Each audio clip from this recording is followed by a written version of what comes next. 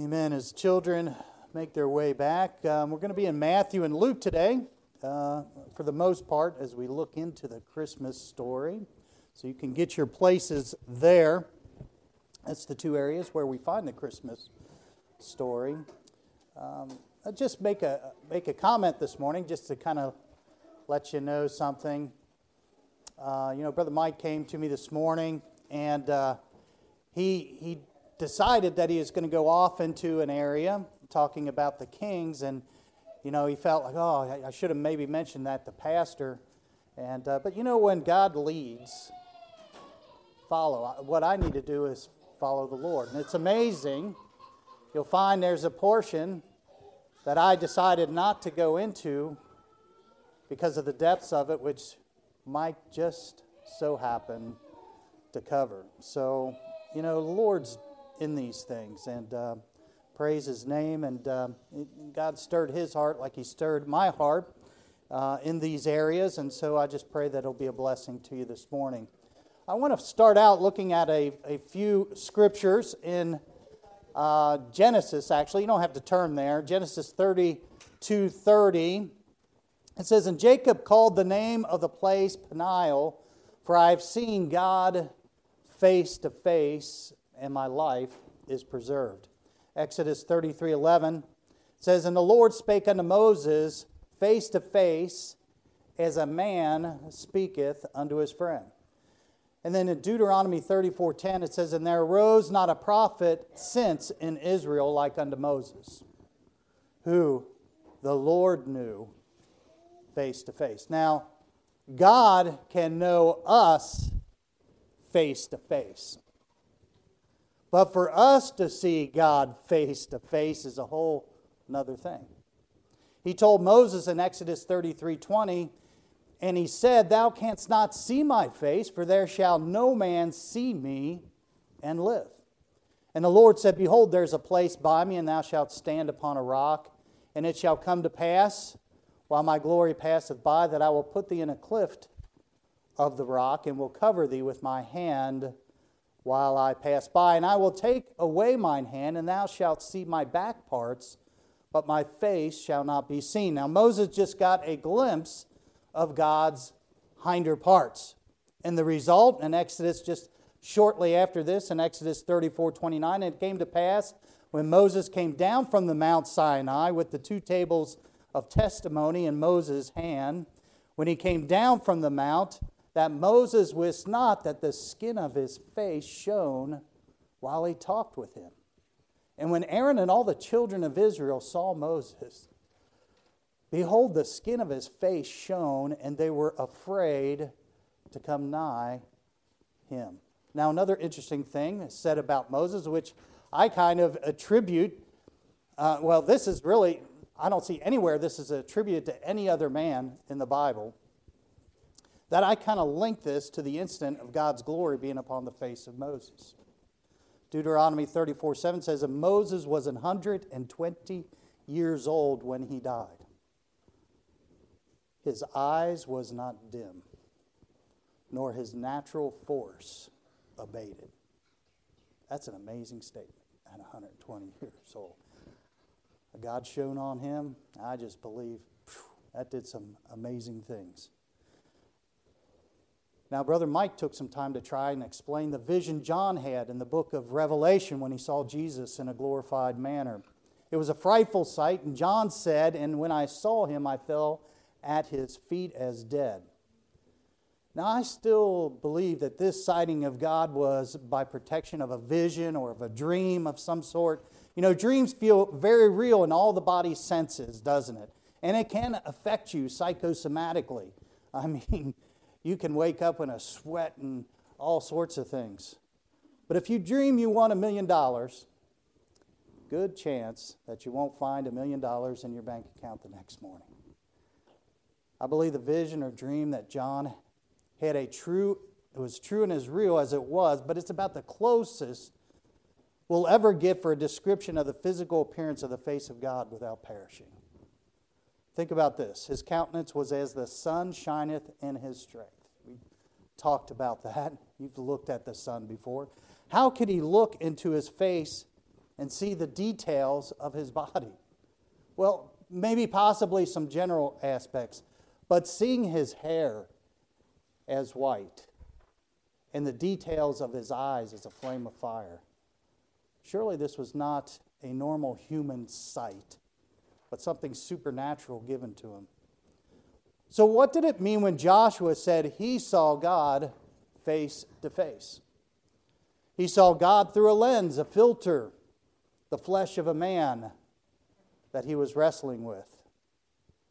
What he did experience was a personal contact with God that changed his whole life. You know, when you trusted Christ as your Savior, you had the experience of seeing God in the sense that Joshua did, meaning that you met God in a personal way. He spoke to you, and you spoke to him. Not in an audible way, but in a spiritual sense, clearly communicating to your heart. If you are saved, there was a time when God, through his Holy Spirit, spoke directly to you to trust him as your Lord and Savior, and you spoke to him and received him as your Lord and Savior. At that point, the Holy Spirit came and took up residence in you, and it becomes a never-ending personal relationship with you and God through his Spirit. Now, the Bible tells us that God is revealed to all his creation. In Romans 1:20, we've been there not too long ago, for the invisible things of him from the creation of the world are clearly seen, being understood by the things that are made, even his eternal power and Godhead, so that they are without excuse. All people, whether they willfully ignore it or not, know God at least in an impersonal way. In the Christmas story, there were many who saw Jesus, but never saw him as Emmanuel, Christ with us. For instance, there was plenty of passerbyers when Joseph and Mary traveled to Bethlehem. It was crowded. There was the innkeeper who no doubt knew Mary was having a baby. You usually can recognize that, when she's 9 months. But if he knew she was carrying his Savior, maybe would have given up his own bed to them. Anyone in the town maybe would have given up their room for them. Jesus came right by without people realizing who he was. But not all. There were some who did see him for who he was. Within this group of characters who recognized Jesus as the Son of God at his birth and later as a young child, reveal some glaring characteristic traits that we need to take note of. The message today is entitled, The Character of the Characters of Christmas. Let's pray. Father, may we set everything aside today. You could come today and take us out of here. I pray that this Christmas Eve and this Christmas, we would just settle down and breathe in the wonder of Christ in our lives. But Father, it's easy to miss. It's easy for people to miss a Savior who came to save them. It's easy for us as Christians who get caught up in the world and the things and miss what you have for us. I pray today that we would see you like we need to see you. For we ask it in Jesus' name. Amen. We're going to look at the group of people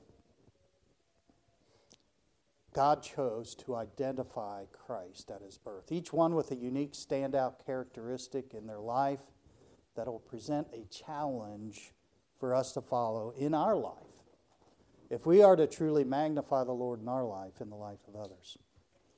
I want to first look at Joseph. In Matthew chapter 1, beginning in verse 18, it says, Now the birth of Jesus Christ was on this wise, when, as his mother Mary was espoused to Joseph, before they came together, she was found with the child of the Holy Ghost. And it says, Then Joseph, her husband, being a just man, and not willing to make her a public example, was minded to put her away privily. But while he thought on these things, behold, the angel of the Lord appeared unto him in a dream, saying, Joseph, thou son of David, Fear not to take unto thee Mary thy wife, for that which is conceived in her is of the Holy Ghost. It says here Joseph was a just man. Joseph was a good man that knew God. We will find this commonplace among these Christmas characters that we're going to talk about for the most part. But Joseph had a certain characteristic that seemed to be glaring in this story. For what Joseph knew as the truth at that point in time, you think about it, before the angel spoke to him, it would seem that he would have been hurt, perhaps jealously mad. But even before he met the angel, he displayed an amazing character quality. Mercy. Mercy. This is before he knew. This is what his character was. This is what came out. Joseph did not want her to be a public example. He thought to put her away privily. Character is more often verified at times of trouble and testing. Joseph passed a very hard test. He had a conquering love of mercy, like his Savior. Another thing that stood out with me is that Joseph was the spiritual leader of his family. He was instructed by God through the angel to take Mary as his wife, and he did. In verse 24, then Joseph, being raised from sleep, did as the angel of the Lord had bidden him, and took unto him his wife, and knew her not, till she had brought forth her firstborn son, and he called his name Jesus. He also demonstrated fleshly restraint in this area of marriage. There were several other times he was given instruction from God, and he led his family accordingly. He led his family to Bethlehem to be taxed, we find. Then again, at the bidding of the angel of God, he led his family to Egypt. Then being led again by God, he went back to the land of Israel. He took his family there. And then again, by God's leadership, he fulfilled the scripture by taking his family to Galilee. He was the one who was leading his family. Joseph was just, merciful, exercised fleshly restraint, and he led his family spiritually. What about you, dads? Do you hear God's voice of direction? How are you leading your family? Do you restrain your flesh when tempted? Do you have a merciful and forgiving heart, or does it struggle with bitterness, envy, jealousy, and vengeance? Now, let's turn to the wise men who followed the star. And I'm not going to even have to go there. I was going to look at a portion of Scripture in the Old Testament, but Mike covered this pretty well. I was going to go to look at Balaam, the son of Beor, and how just a little brief mention here in Scripture, and how little maybe these wise men had to go on. But I wrote in here, I don't have time to talk about this mysterious character of Balaam, and it is really interesting to look at. I really don't know how to think about him and who he was, but he did. He was from the west. He went over toward the Babylon. All the things that Mike was talking about, we could bring out.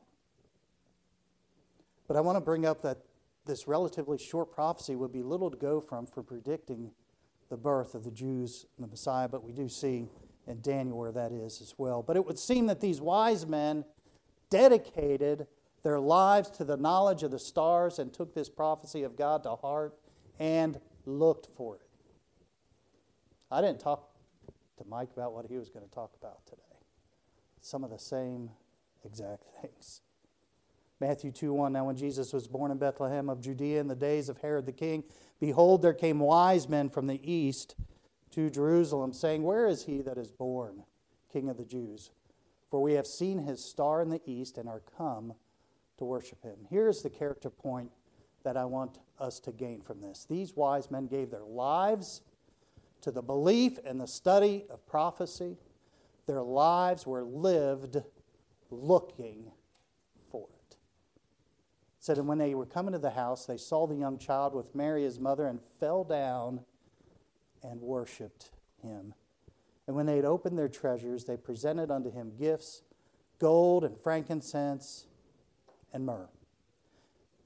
Neither did these wise men spare expenses or burden of travel to seek the Christ child and to worship him. The kings were well studied. Their life took every word of God seriously. They were looking for God, spared no expense to follow what they believed. What about you? Do you hunger and thirst to know more about God's Word? Blessed are they which do hunger and thirst after righteousness, for they shall be filled. The wise men searched diligently for Jesus, and they found him. Their hunger was satisfied, and their thirst was quenched when they found him. John 6:35, and Jesus said unto them, I am the bread of life. He that cometh to me shall never hunger, and he that believeth on me shall never thirst. Are you living a life focused on the return of Christ? Just like the wise men. Are we living a life looking for that? Looking for and hastening unto the coming of the day of God, wherein the heavens, being on fire, shall be dissolved, and the elements shall melt with fervent heat. Now I want to look at Zacharias and Elizabeth. Luke chapter 1, beginning in verse 5. There was in the days of Herod the king of Judea a certain priest named Zacharias of the course of Abia, and his wife was the daughter of Aaron, and her name was Elizabeth. And they were both righteous before God, walking in all the commandments and ordinances of the Lord, blameless. And they had no child because that Elizabeth was barren, and they both were now well stricken in years. What we learn from these two is that they were righteous before God, like some of the others we see. They were saved. They were not, it wasn't religious service that they had like the Jewish religion had, but true service of heart to God. They faithfully served God all the days, even in the face of not being able to have children. Their faithfulness resulted in God blessing them with a child known as John the Baptist. Now, I don't know, maybe I should know. I don't know if they would have been alive when they seen his head chopped off. But I'll tell you what about these. I think you would have found them still serving God. Do you have a vision of faithfulness in your future? I find it hard to find older people. And I have found some that I say, I hope I want to be like that person when I get old. Zachariah and Elizabeth gave us that. Now we come to Mary. And in the 6th month, verse 26, the angel Gabriel was sent from God unto a city of Galilee named Nazareth, to a virgin espoused to a man whose name was Joseph of the house of David, and the virgin's name was Mary. And the angel came in unto her and said, Hail, thou art highly favored, the Lord is with thee, blessed art thou among women. And when she saw him, she was troubled at his saying, and cast in her mind what manner of salutation this should be. And the angel said unto her, Fear not, Mary, for thou hast found favor with God. What can we gain from Mary's character? I think a lot of embellishment goes along in these days in religions about it, but she was morally pure. Her body was not her own. It was available for the purpose of God. Are you morally pure? Is your body prepared for the exclusive use of God? Romans 12:1, I beseech you therefore, brethren, by the mercies of God, that you present your bodies a living sacrifice, holy, acceptable unto God, which is your reasonable service. Now I want to turn to the shepherds. In Luke chapter 2, beginning in verse 8, and there were in the same country shepherds abiding in the field, keeping watch over their flock by night. Now these are the ones that really saw Jesus for who they were. And lo, the angel of the Lord came upon them, and the glory of the Lord shone round about them, and they were sore afraid.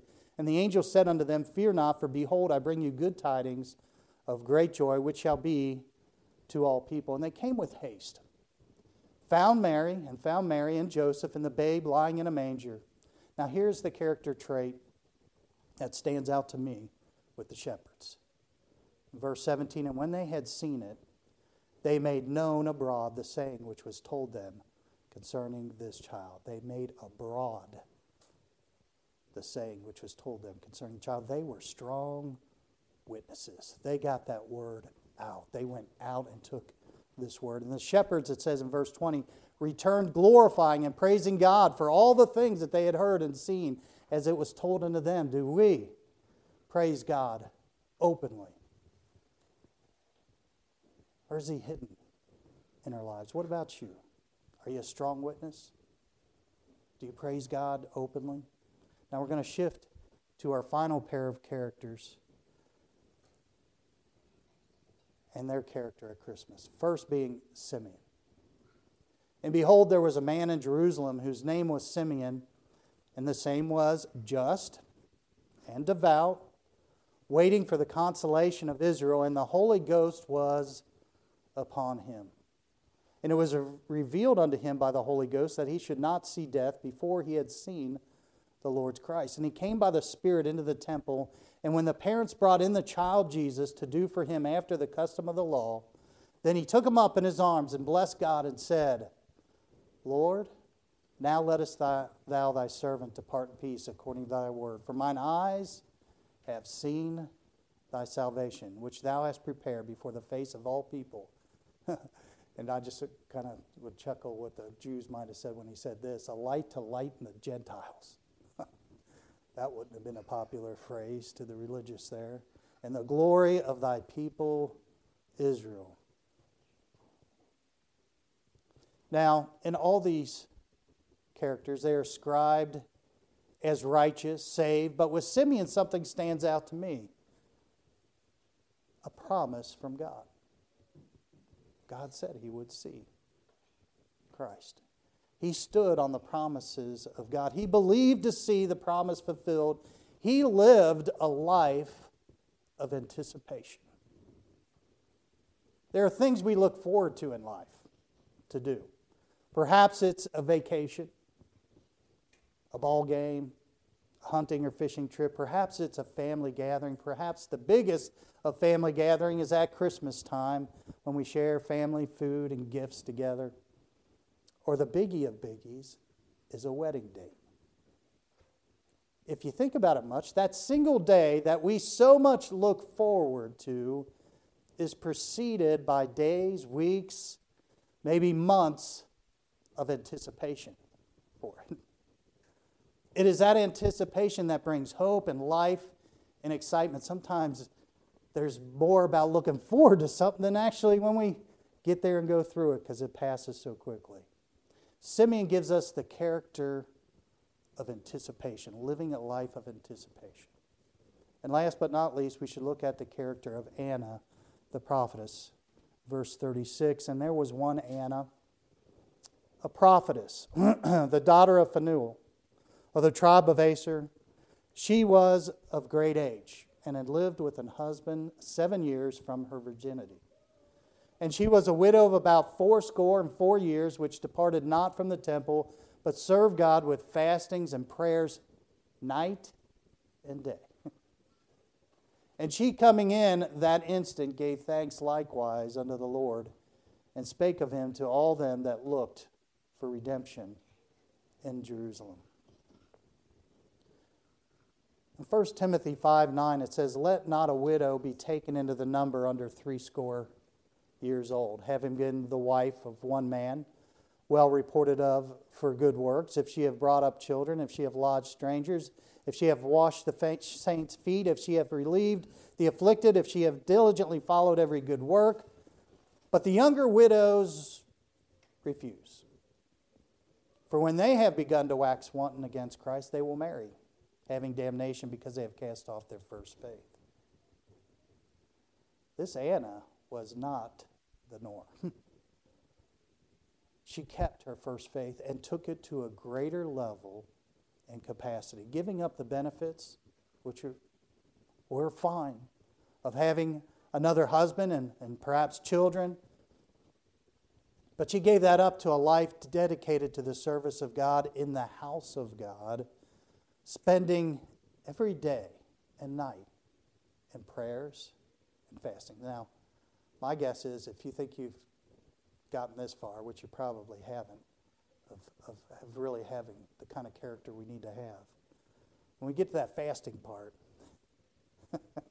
and praying every day, we probably come up short. You know, if you think about it through this Christmas story, there's only a handful of people that saw the baby Jesus as the King of Kings and Lord of Lords. Even after the shepherds went and spread the glad tidings, and the wise men made such a scene that troubled Herod and all of Jerusalem, there seems to be little fanfare over the child. Later, at the age of 12, he appears to be a very bright child of Joseph and Mary. He's in with the doctors, learning things. He was lost for a couple of days. It says they went a day's journey, so I assume it took a day to get back. A couple days.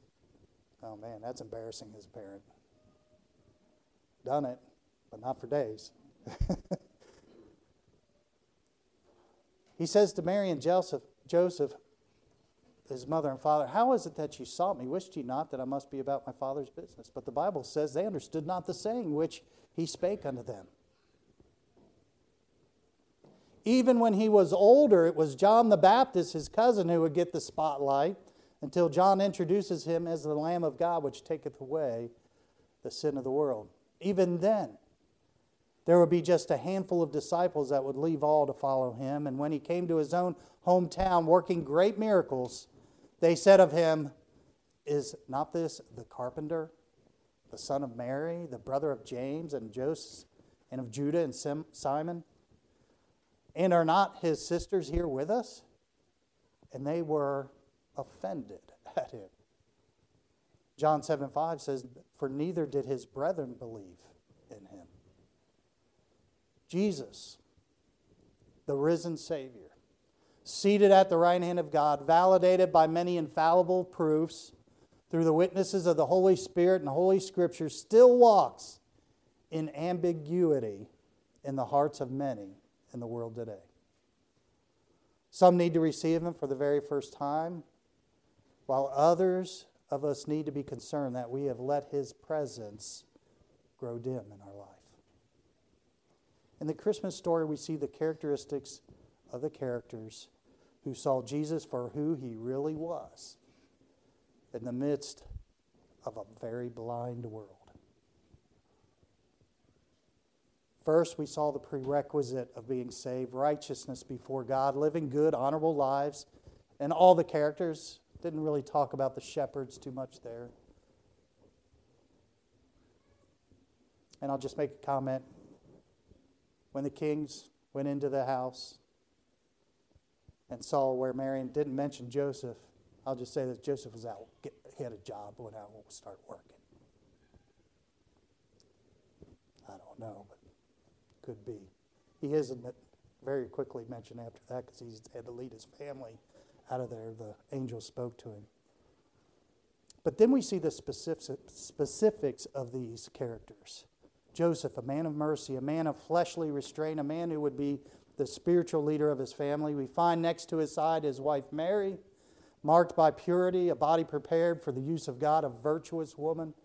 We see wise men representing those who would dedicate their life in studying God's Word to know him, to better and understand and spend their life looking for him, being ready for his coming. We see the shepherds, the outward manifestation of the joy of Christ within us, to go tell and openly praise God to a needy world. We see Zacharias and Elizabeth, models of consistent, faithful living in the midst of disappointments into their old age. A living example to the next generation. We see Simeon, a life lived in surety of God's promises, believing and living in the anticipation and excitement of seeing his Savior. Then we see Anna, a woman who at a young age became a widow. But rather than seek another husband and bear children, which is good, desirable, and honorable, chose a life of greater dedication. She represented the character of the love of the house of God and dedication to fasting and prayer all her life. These are the characters of Christmas, whose character leads to what John states as the fullness of joy in Christ. I want you to turn to 1 John 1:1. 1 John chapter 1, verse 1. And we're going to end the message reading this portion of Scripture. 1 John 1:1. So that which was from the beginning, which we have heard, which we have seen with our eyes, which we have looked upon, and our hands have handled of the word of life. You could put your name there. For the life was manifested, and we have seen it, and bear witness and show unto you that eternal life, which was with the Father, and was manifested unto us. That which we have seen and heard declare we unto you, that ye also may have fellowship with us. And truly, our fellowship is with the Father, and with His Son, Jesus Christ. And these things write we unto you, that your joy may be full. With heads bowed and eyes closed, pianists come into play.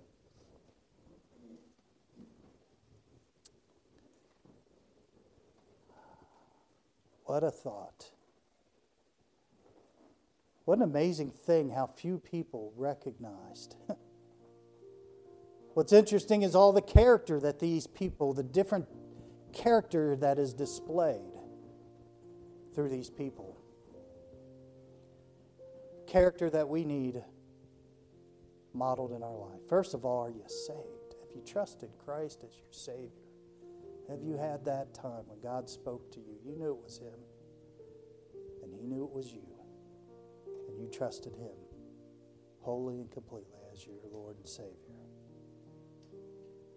Are you like Joseph, merciful, forgiving? Do you actively restrain your flesh? Are you morally pure in body and spirit? Are you in love with the Scriptures, looking for Jesus coming, just wanting to understand more of what God has to say? Are you publishing God's Word and living in open praise to God? Are you committed to be an example of faith to the next generation? And let me tell you, if you had a mom or dad who did that,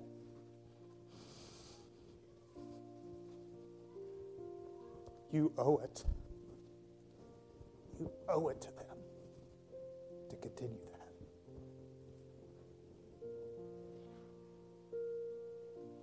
Do you live with excitement and anticipation of the joys of heaven that are ahead? Are you dedicated to the church and to the power of prayer and fasting? Where are you at today? Man, this world will take you and suck you up and spit you out. You want the joy of the Lord? You want to see Him and handle Him and love Him?